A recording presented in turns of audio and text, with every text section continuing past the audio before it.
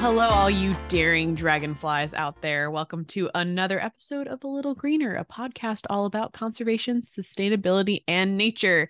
We're happy to have you back. My name is Casey, and I am joined by the wonderful Sarah. Hi, Sarah. How are you? Hello, I'm doing very well. Did something in particular make you think of dragonflies this week? Or did it just pop into your brain? I mean, our topic today, spoilies, but you've read the title, wind energy. And so I was like, what animals need the wind? I'm like, flying things. And then it never happens that both an adjective and an animal pop into my head really quickly. And it did this time. And I was like, going for it. I'm just going to run with the energy there. So fair enough. I'm always curious. For those of you listening, if this is your first time, we start every week with a different, usually animal, but something from nature. And it's always funny to just see the other person struggle in the moments before we hit the record button to try to figure out. It's like, if you have a thing in mind, you have zero adjectives to go with it, or you just forget every animal that and we try and keep them positive too, so right. You don't want like something that's mildly insulting to all of our listeners. So so we do our best. So Casey, last week we talked about the headlines that were coming out about 69% decline in wildlife and kind of what that meant, and you gave us our challenge for the week, which was keep your eyes out for news about the upcoming conference of the parties, or whatever it is. That's right. The parties, yes, which it's basically for the Convention of Biodiversity, taking a look at nations' commitment to nature. And that starts tomorrow?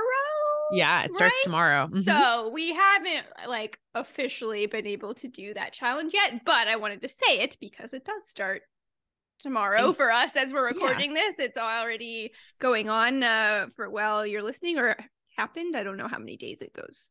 It's 2 weeks long. It's 2 weeks long. Okay. So there's lots of time. And I actually got my first article recommended to me, and I clicked on it. Yeah, look at you. Read those articles. I actually learned that, I think it was a Vox article, but they were talking about how a lot of the negotiators who are negotiating the terms of this conference are actually probably some similar people who did the climate stuff. Okay. And so they were basically like, these are exhausted negotiators coming off the tail of this.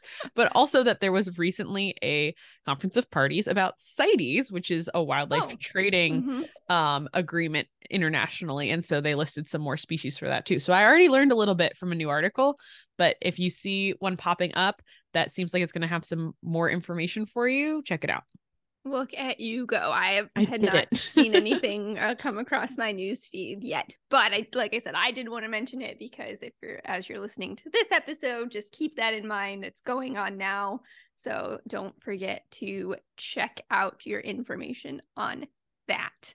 Casey, you have anything else to share before we dive in question?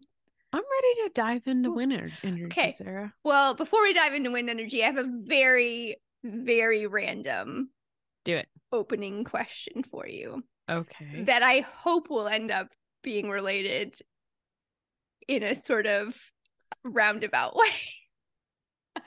The subject of the question is not related. The sort of reasoning behind the question, I hope, will become related. Anyway, it's a would you rather question, Casey. So would you rather? No, it's not, but it's not. It's an opinion. Okay. Would you rather have to live in the town that you're born in for your entire life, or move every month? Oh, for the rest of your life. Live in the town I was born in. No hesitation. Sure. Absolutely. Moving is miserable. I just like we have done it several times in the last couple of years. I hate doing it, and you like don't have a home base with all your friends and stuff. But okay, two things. That was my initial reaction as well. But I'll say two things. It's never leave the place you're born. So this is never leave. Yeah. So I would if you take that literally to mean like you can't even like travel. Shoot. So like never leave the place that you're born or have to move. So if you take it does that change your answer? I guess it does, because I guess if you are moving every month, you're just going to have a different, like a lot of the logistics of moving, you're just probably going to eliminate. You're going to be like, I don't want to rent all Just my get an RV, furniture. right? Yeah. Just get a mobile tiny home. Yeah, I would rather experience the world. And it doesn't say you can't come back to the original place. No. No, so I could move back to certain places.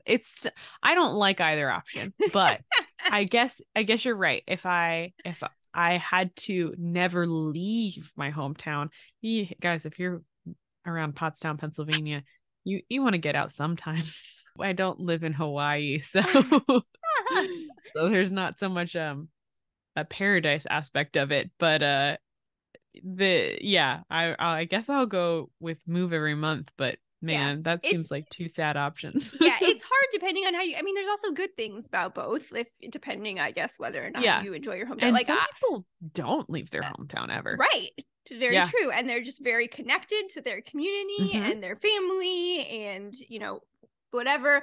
I was born in Durham, North Carolina, a fact of which I am prouder about than I should be, but I've spent very little time there, but the time that I have spent, I thought it was lovely. And, you know, it's a college town. I feel like there'd be stuff to do, whatever. And moving is the worst. Like, moving is the worst. I will say, I just found this question randomly on the internet, and it was actually phrased to stay in the place you were born or have to move every week. And that, I was like, there's definitely no context there. So I changed it to make it, I feel like, a little more of a fair fight. And, you know, you could see things remotely through the internet or whatever if you stayed in the place of your birth. But then I was like, but I do feel like I would want to travel and see things, and you could stay connected to your hometown through the internet. And if you did do something like get an RV, then moving every month would not be as big of a deal. So I think that I also lean towards I would move every month. But it's interesting, depending on how you look at it, depending on how you frame it up and how you weigh the sort of pros and cons, that I could actually make myself go for either option. Now I'm just interested to see how this connects to wind energy. I really hope it does. Not wind energy specific in itself, but you'll see. We are going to talk a little bit about wind energy. We're actually going to focus on a couple specific aspects of wind energy. So stick around for that.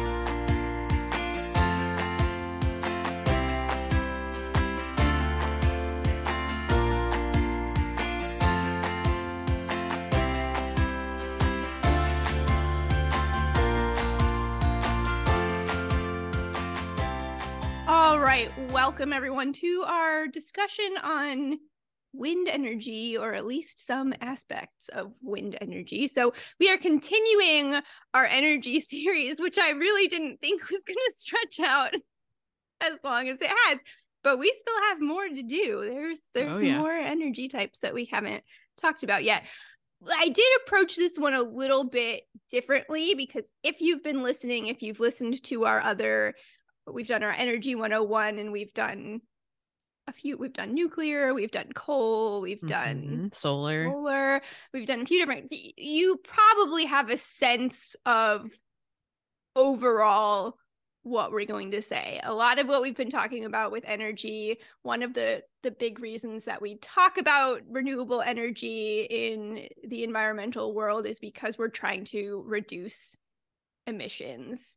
And all of these renewable energy types, they just do have enormously fewer emissions compared to fossil fuels. And there's not really so much else that we can say on that. Just anything that you look up is going to go through that. The life cycle assessments and all of that just show, yes, there are different numbers that you can find, but all of them are significantly less than those fossil fuels. So I don't want to dwell too much on that. I will say that, yes, of course, just like other energy types, there are emissions when you're looking at the construction and the maintenance of the turbines, but life cycle assessments take all of that into consideration. So they're emission heavy, like pre-energy generation, but the actual energy generation itself is emission free, and so that all balances out to make those emissions just minuscule compared to fossil fuels. So we're not this episode gonna harp anymore and try and make an argument about the climate impacts of wind versus fossil fuels. You guys, if you want to hear those conversations, go listen to the solar, go listen to the Energy 101. Just know that like the numbers are in for climate. Yeah. And we have some of the same studies and graphs and things that we linked to in those episodes also show wind energy. So you can see those numbers there too. I am going to sort of step back around to this a little bit. Not specifically to emissions, but a little bit later on. But yeah, that's not going to be the bulk of energy. I will still kick off with a little bit super fast, just about how wind energy works. And Casey, we have talked about this before. I don't even remember which episodes or what context, but we've both seen wind farms, right? You've been up close to a wind turbine before, is that right? Yeah, at the university I went to in Northern Ireland, there was like a single wind turbine on campus that we would like sit underneath, and you could hear the like whoomp, whoomp, whoomp of the turbine. So like very, very close. Yeah, so we've seen them very, very simply put. Wind is going to turn those big turbine blades, and these are very large. I didn't put the numbers down here, but yeah, these are huge structures. So wind is going to turn those turbines. The turbines are connected to a generator, and that generator is going to generate electrical energy from that kinetic energy, and that is going to be transported then along power lines from these wind farms to the national grid. Super simple explanation right there. So we've seen these farms obviously on land. There are also offshore wind farms. All of this could probably be its own episode as well, but I'm not really going to dwell too much on this. I will say offshore compared to these on land wind farms, some people are leaning more towards we should be looking at these offshore farms because they're more efficient. If you've ever been to the coast, whether that's of the ocean or I grew up near the Great Lakes, you probably notice that when you're out there, there tends to be windier. The wind tends to be more consistent and stronger. So that obviously means more efficient power generation for those offshore turbines. So it requires fewer turbines to produce the same amount of energy as an onshore wind farm. Some people say there's a reduced environmental impact, but we know that there is a potential cost to marine life as well with these. So for me, reading this little bullet point actually requires a little more research, but some people do make the argument that there is a reduced environmental impact.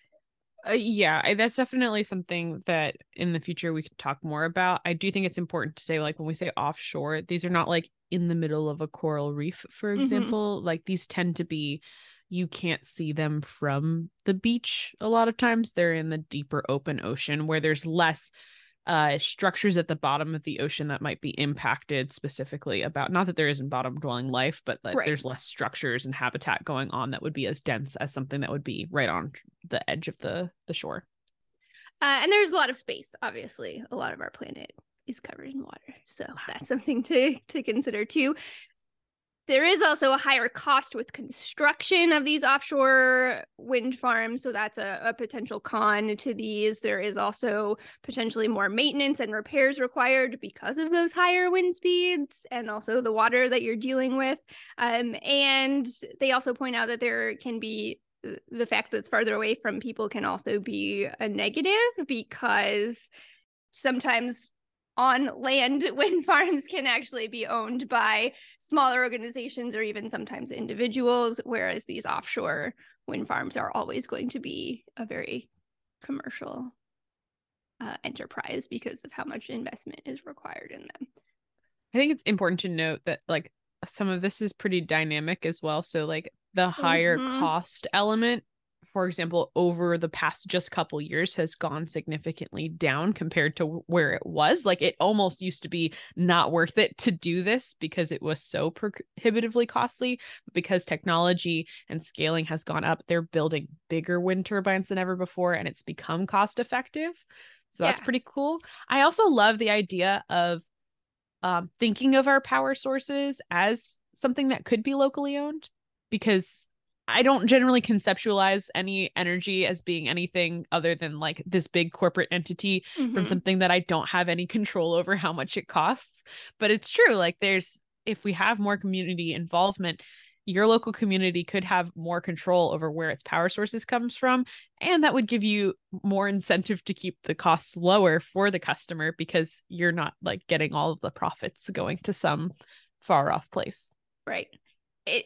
I will say, just doing research for this episode, as always, I wish that I had more time because it is so fascinating, and there does seem to be so much changing so quickly. Yeah. With these renewable energy types. I found the same thing with solar panels. It's just like you're reading one thing and then you read about, oh, but there might be this advancement, or they're changing this to make this more efficient, and they're changing this to make this more easily recyclable, and that sort of thing. So it is really fascinating to see how kind of quickly these technologies are developing.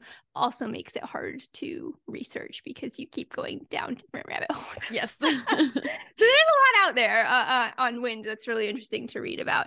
But Casey, I do want to focus this episode mostly on some specific challenges that are associated with wind. So when you think about wind energy, what are kind of the big challenges or arguments maybe that you're familiar with? Well, there's one that I think of pretty quickly because I think it's and no offense to anyone out there who feels like this, the silliest one, which is that it's unattractive. Mm-hmm. The reason I think it's silly is not just because I don't think that they're particularly unattractive, but that a lot of sources of energy are unattractive. Like an oil rig is not attractive. You just might not happen to live next to it and have to think about it. Right. And a wind farm might be put in your community because you live in a place that is attractive. But like now you're experiencing energy. I just think that like either way, we're going to have something that no one's going to want to live near. And I rather live near a wind farm than live near a oil rig, for example. So I find that one a little just not as relevant to the actual argument, but that I hear a lot for both that and solar.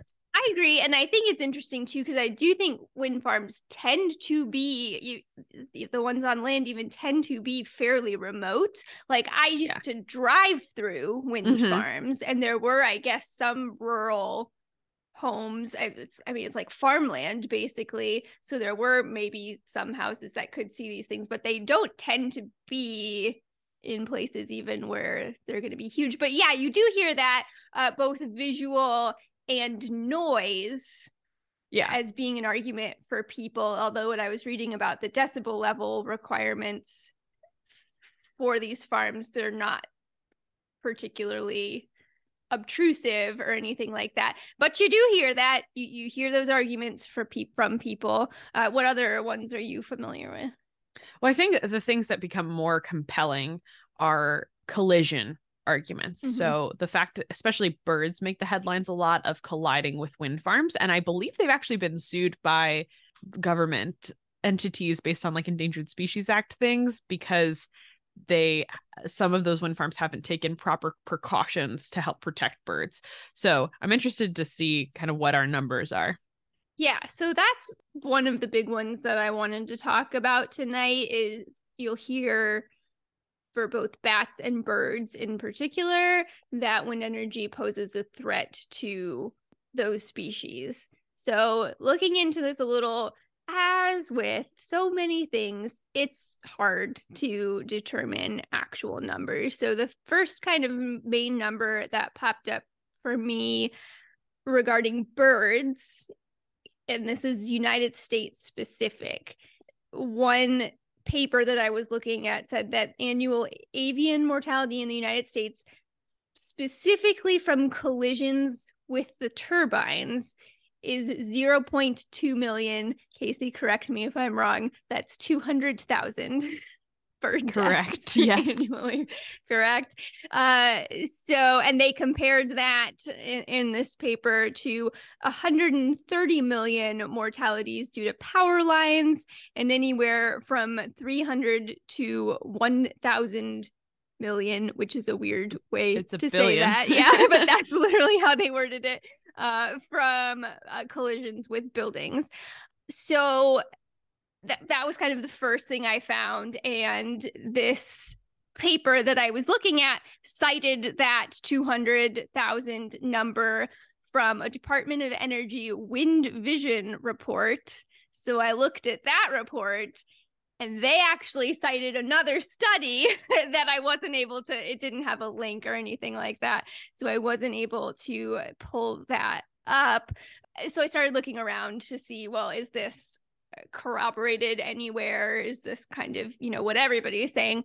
And I found the American Bird Conservancy website, and they have a whole bunch of information on birds and wind energy on their site, and they argue that this is likely a very low estimate, and do also highlight that this is specifically only looking at collisions with the turbines themselves, and doesn't look at deaths from sort of other threats that wind farms can pose to birds, such as the fact that these farms do need to be connected to the grid. So sometimes power lines are built specifically for these farms. And as was stated in that other paper, birds die from power line interactions as well. So it's not taking into account additional power lines that are constructed for these wind farms. And then they also mention any habitat fragmentation that these wind farms might cause, or habitat sort of alteration, degradation, that might result in challenges for these birds as well. So they look at other studies. They put together a whole kind of series of numbers. Of course, we'll link to all of these, but estimates in the hundreds of thousands, potentially even over 1 million are numbers that they suggest, but it's hard to know exactly. They're all estimates, and it kind of depends on what you want to put under the umbrella of deaths caused by these wind farms. So yes, and I think we should always be critical of like how things impact wildlife, and I don't want to minimize it, because we've also talked about how there's so many things threats facing birds that eliminating some of these things can help. I do think that this argument often comes out without context, comparing it to other energy sources. So like, we need to get our energy from somewhere. I feel like that needs to always be in our mind, is that we're going to have to get our energy from somewhere. It's not whether or not we build this solar farm or it doesn't exist. It's this energy is going to have to also potentially replace alternatives. And things like coal pollution, fossil fuels, nuclear power plants also have impacts on birds as well. And it's hard to find concrete numbers. Right now, I'm looking at a preliminary study that looked at bird and bat fatalities from wind, fossil fuels, and nuclear energy.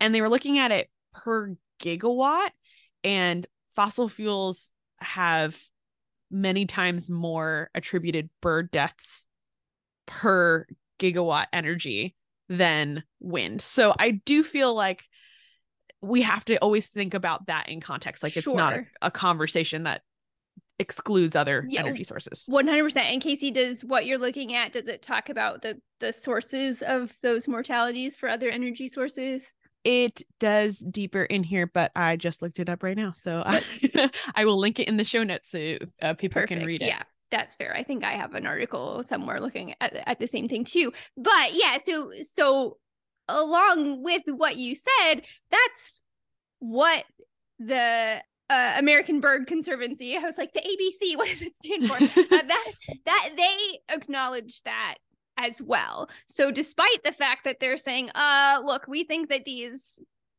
bird fatality numbers for wind farms is really low. Like, we don't agree. We think that these wind farms are causing more problems for birds than most of these articles and studies are acknowledging. We still support wind energy.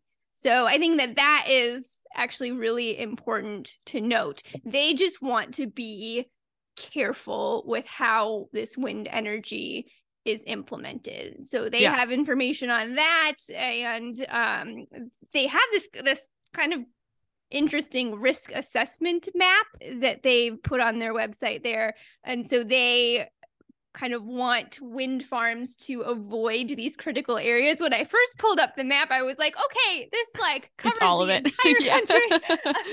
But you can see that they have some areas highlighted as more critical than others, especially the western half of the country is a lot of it they consider a critical habitat. So I think maybe avoiding the most critical habitats and that sort of thing, and putting other mitigation strategies into effect where wind farms are implemented are important. So, but I think it's a cool resource to look at and kind of see what they have there and why they have these areas marked as critical. But I just think overall too, it's important that they acknowledge that wind energy is part of the solution, because we know that climate change is going to impact bird species as well. And it's really hard to put numbers on those types of things, but they basically say that, yeah, if we don't do anything and we keep using these fossil fuels as our energy sources and we're not doing anything to mitigate climate change, things are going to be bad for these birds also. So yes, let's do these renewable energy sources, but let's try to do them as reasonably as possible with what we know about how they can threaten these bird species.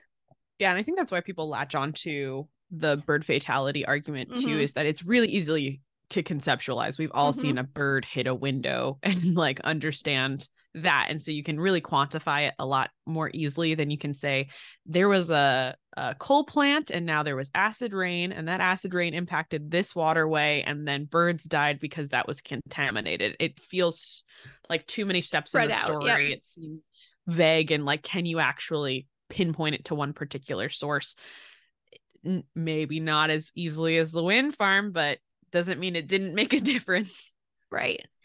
And there are solutions already in play for bird and wind farm interactions as well. There are both human and technological monitoring systems that some wind farms are utilizing to identify birds in the area, and some of them will use like auditory deterrence, like there will be audible noises to scare the birds away, or if it's a human monitoring system, they can recommend curtailment. So basically, hey, we've got, a potential issue with birds coming in, stop these turbines or whatever. So that's interesting. And I think they're, working on developing more kind of technological based solutions on that end. And then some recent articles that I've seen popping up would talk about painting the turbines black, or painting, I guess, just one turbine black. Have you heard about this at all? I have. It seems like a very simple solution that is deceptively simple. Well, what's interesting is I saw recent articles popping up, but then when I started to look into it, there were things coming up from a couple of years ago too. So I was like, oh, if it's really that simple, why haven't we implemented? And I think there's still just not enough data. So this goes back to your challenge from last week of making sure that you actually read articles instead of just headlines, because there was one article that was basically saying we see like a 70% decrease in bird mortality with wind turbines by painting the turbines black. And I was like, dang, why aren't we doing this all the time? And then you read the study, and this was a study, it was done in Norway, but it only looked at 8 turbines. 4 of them were painted black. And over the course of the years, they did monitor over several years. I think it was like 10 years total. Don't quote me 100% on that. But they monitored these 8 turbines for several years before and after painting, for a grand total of 42 bird collisions over that time. So it's not a very high sample. It's not a robust data set. Yes, exactly. We can't necessarily say that, especially right. It would be interesting to look at that in an area of high migration. Yeah. And see if that impacts like over the course of the year, or if there's certain times a year that, like, I don't know, they've got mating on the brain that they don't care about it, right. Or what. Yeah, that seems like a lot to extrapolate. And out of is it going to be site specific or species specific, or, is this going to work for different species of birds? So sounds pretty cool. Could be really helpful. Needs more data, but it is a potential solution. And the idea is that it helps with, I can't remember the terminology now, but basically, when things get blurry when they're moving really quickly and you can't see they don't paint clearly. Them all. They just like they paint one. Yeah. So that basically they would see blur. So they would sort of see this black blur basically. So that's kind of the idea behind it. So I hope they do. I don't know if there's any more active research being done on that right now, but it certainly seems like it would be a easy, not super expensive solution if it really is helpful. So things in play for birds. And then with bats, there's less data available as compared to birds and wind turbines, but there are some sort of just interesting things that come up with bats. So bat fatalities are generally from direct collision with the turbine. So we're like where we talk about with birds, there may be other power lines and things, but for bats, it seems like it's direct collision with the turbines is their biggest threat. And what's interesting is that it doesn't seem like it's just a case of them not seeing it, like they're just flying through and they don't see it.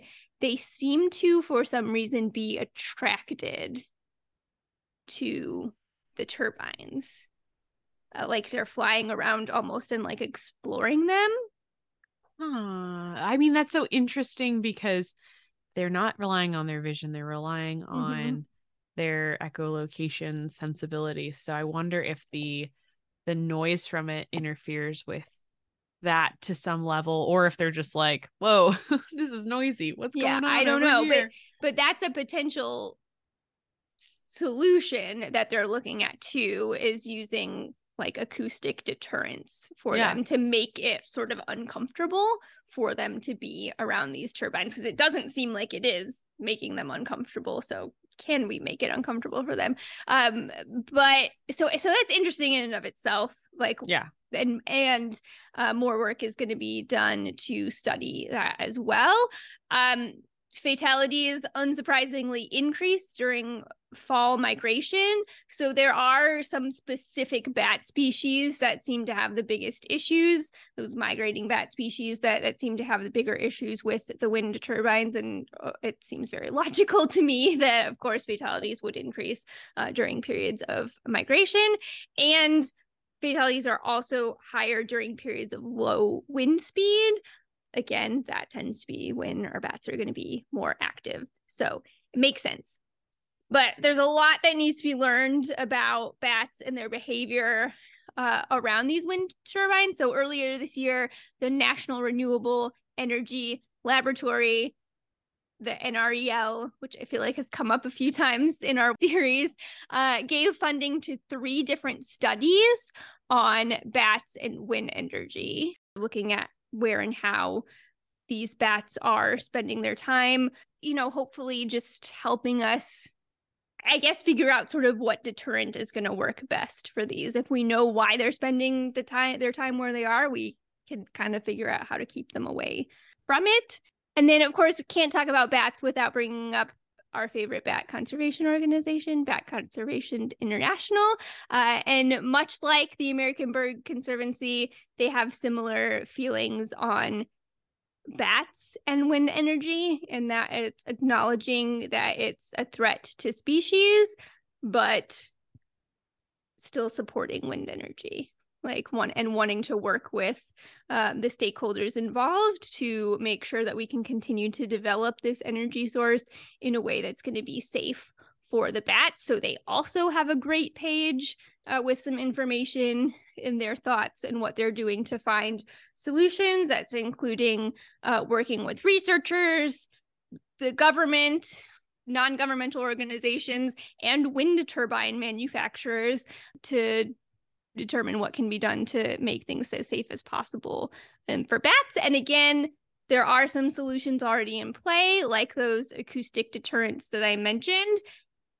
And again, it seems really straightforward to me that if we know fatalities are highest during migration and highest during low wind speed, especially because less energy is produced when wind speeds are lower anyway, that stopping turbines during periods of low wind would be an easy, relatively not costly solution to just have a minimum wind cutoff, max. I don't know how you would minimum, say that. yeah, I think but when the wind goes below a certain threshold, you stop the turbines because they're not going to be generating much energy, if any, anyway.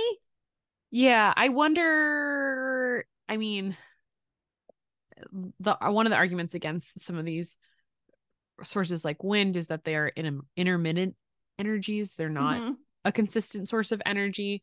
So I can see where that would be a challenge for the wind producer. Even if they're producing a certain amount of energy, even if it's below what their optimal level is, we still need energy. So I don't know. Maybe I just don't think that a wind operator would be convinced of this argument. Maybe that's my thing. I think they'd rather paint a blade than stop a turbine. Well, I'm sure that's true.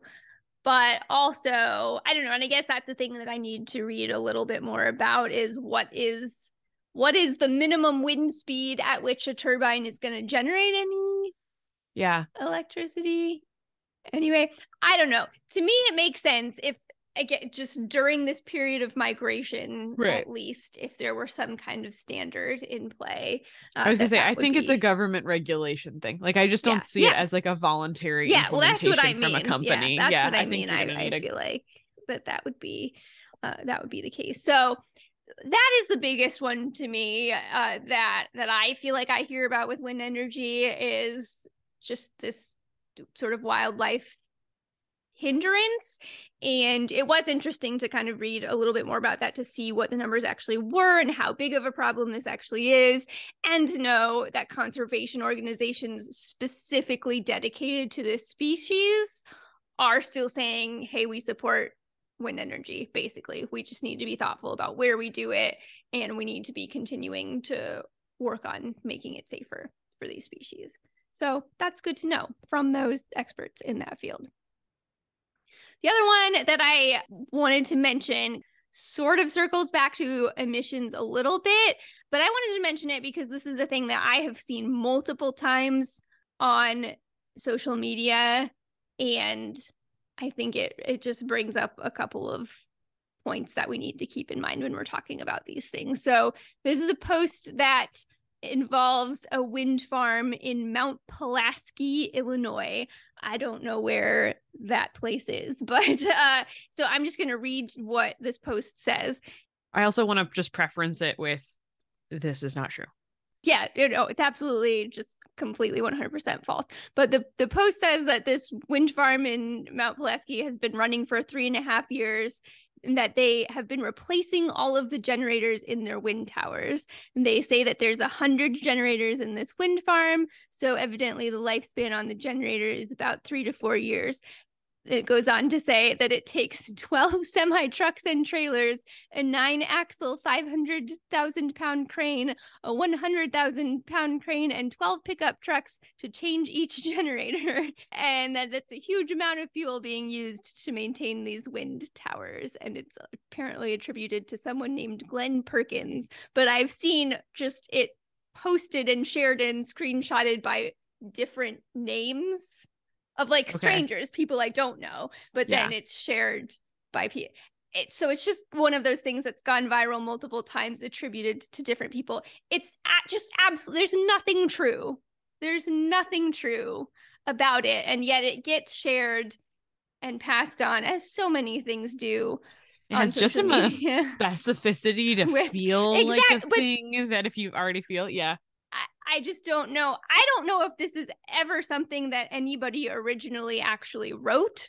Do you know what I mean? Right. Or if it was just one that, like if somebody actually thought this, or if it was just some completely bogus thing that somebody purposefully put out there to mislead people. But the fact is that this has been debunked by everybody, including the company that owns the farm. That the post doesn't name the wind farm, but it shows a picture of an actual wind farm there was like a utility truck in the photo or something like that. But the company that owns the wind farm in the post said that the farm replaced 17 gearboxes, not 100 generators.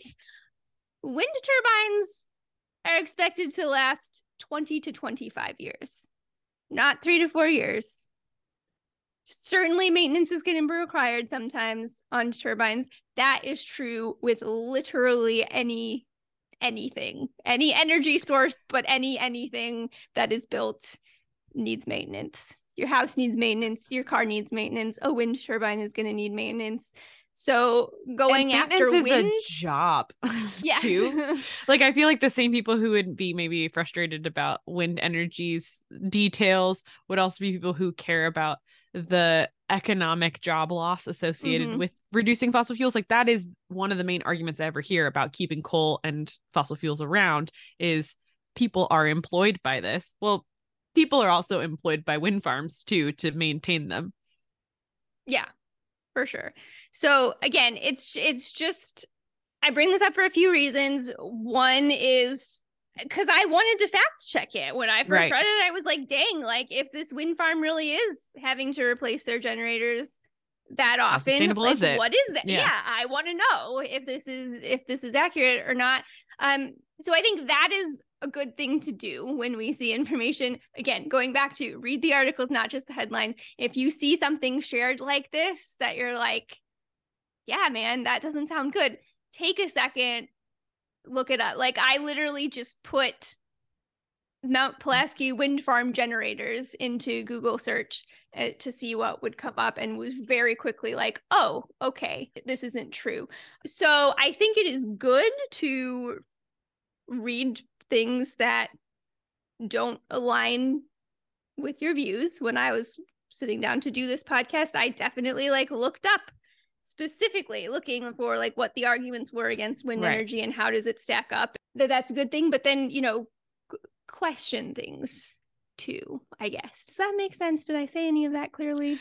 Well, I think all of that's correct, but to clarify it from my perspective is you should always try and find things that might challenge your assumptions about things. If you have a gut feeling about something, it's nice to have data that backs it up. But also, especially on social media, if you see something like this that feels like it might be a real story, it's like the headlines thing. You have to do the next step, which is look at it. Even I once shared actually a graph that showed bird deaths based on different types of energy sources, because I was trying to debunk the whole wind energy is the worst thing for birds situation.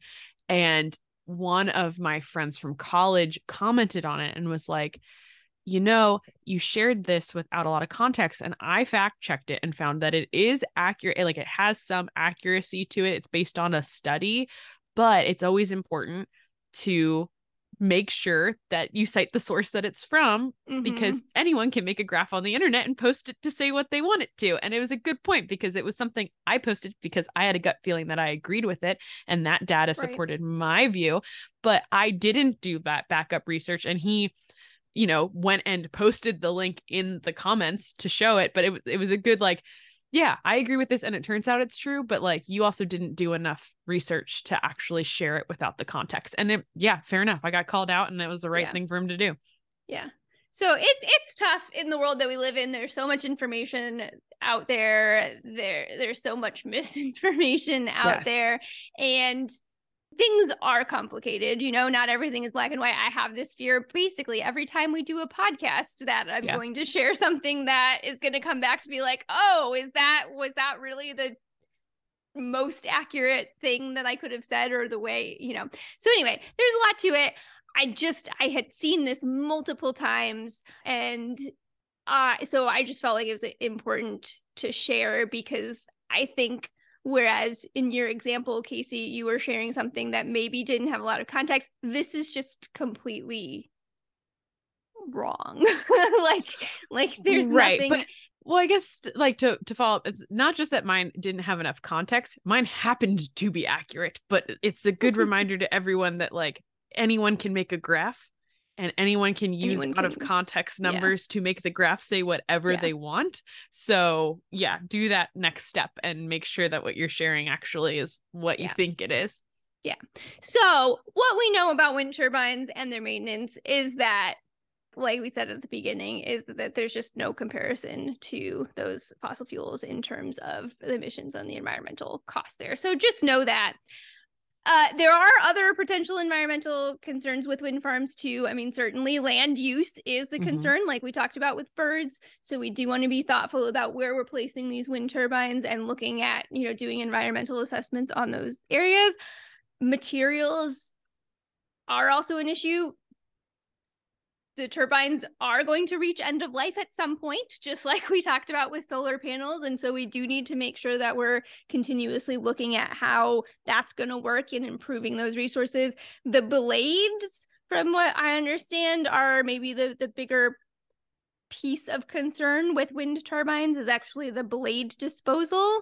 They're not super easily recyclable as constructed right now. But like I said, I just feel like articles were popping up every day about, oh, look at this new style of wind turbine blade. So there's still potential for improvement there. And I was reading too about what they're doing with some of them right now. Instead of sending them to landfill, is actually breaking them down and using them for filler in concrete, which we know that concrete isn't the most environmentally friendly thing either, but perhaps a way to keep those blades from going to landfill. So to try to circle around back to the beginning, you see, with my would you rather question. I'm still curious about where we're going with this. Really? Okay, well, it probably doesn't work as well as I was hoping that it would. But basically, like we've said, no energy source is perfect. Wind, just like any other, is not perfect. People are going to have differing opinions about what the best solutions are. And just because something has environmental costs, just because something isn't perfect, doesn't mean that we can't make them work. So just like having to live in the same place that you're born in for the rest of your life is not an ideal situation. Neither is having to move every month for the rest of your life. Neither of those things are great. Both of them have pros. Both of them have cons. You and I might agree or disagree about which way can be better, but there are things that we could do to make either one of them more manageable. Does that make sense? So that's how I feel when I look at wind energy compared to solar, compared to nuclear, or some of these other energy types. And that's just kind of what it's come down to for me, is as we're doing this kind of energy series, I can't tell you what I think prefer? The best way. Yeah, I can't rank the energy sources in terms of what I think is the most environmentally friendly or what I think is the best option for us right now. It's not a perfect analogy, because what I actually we're going to have to do is use all of them. So that doesn't work as a would you rather. But do you get what I'm saying? Like I think like, yes, it's always going to be a yes and for all of these. It's like these are going to work in different scenarios. I think the thing to keep in mind is, to me, continuing down the path that we are currently taking down is like, would you rather move all the time or stay in the same place? Or would you rather the entire world around you be on fire?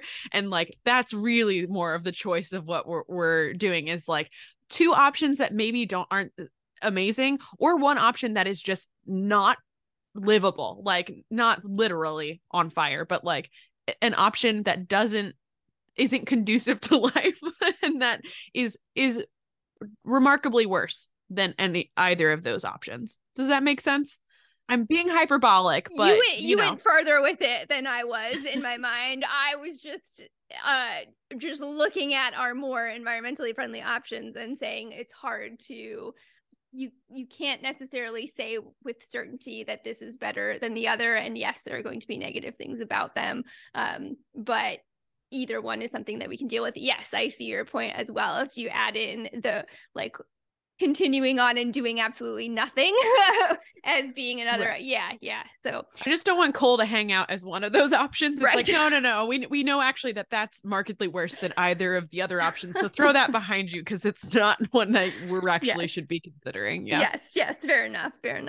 So, but that's kind of where I've landed though with this whole thing is much like the other renewables that we've talked about.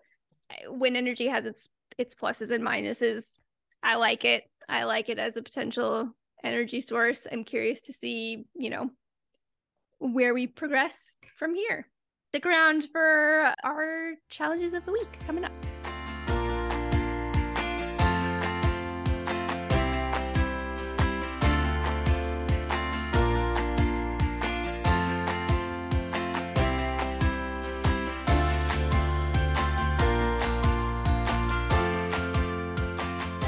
All right, friends, thanks for listening. Casey, thanks for chatting about wind farms this evening.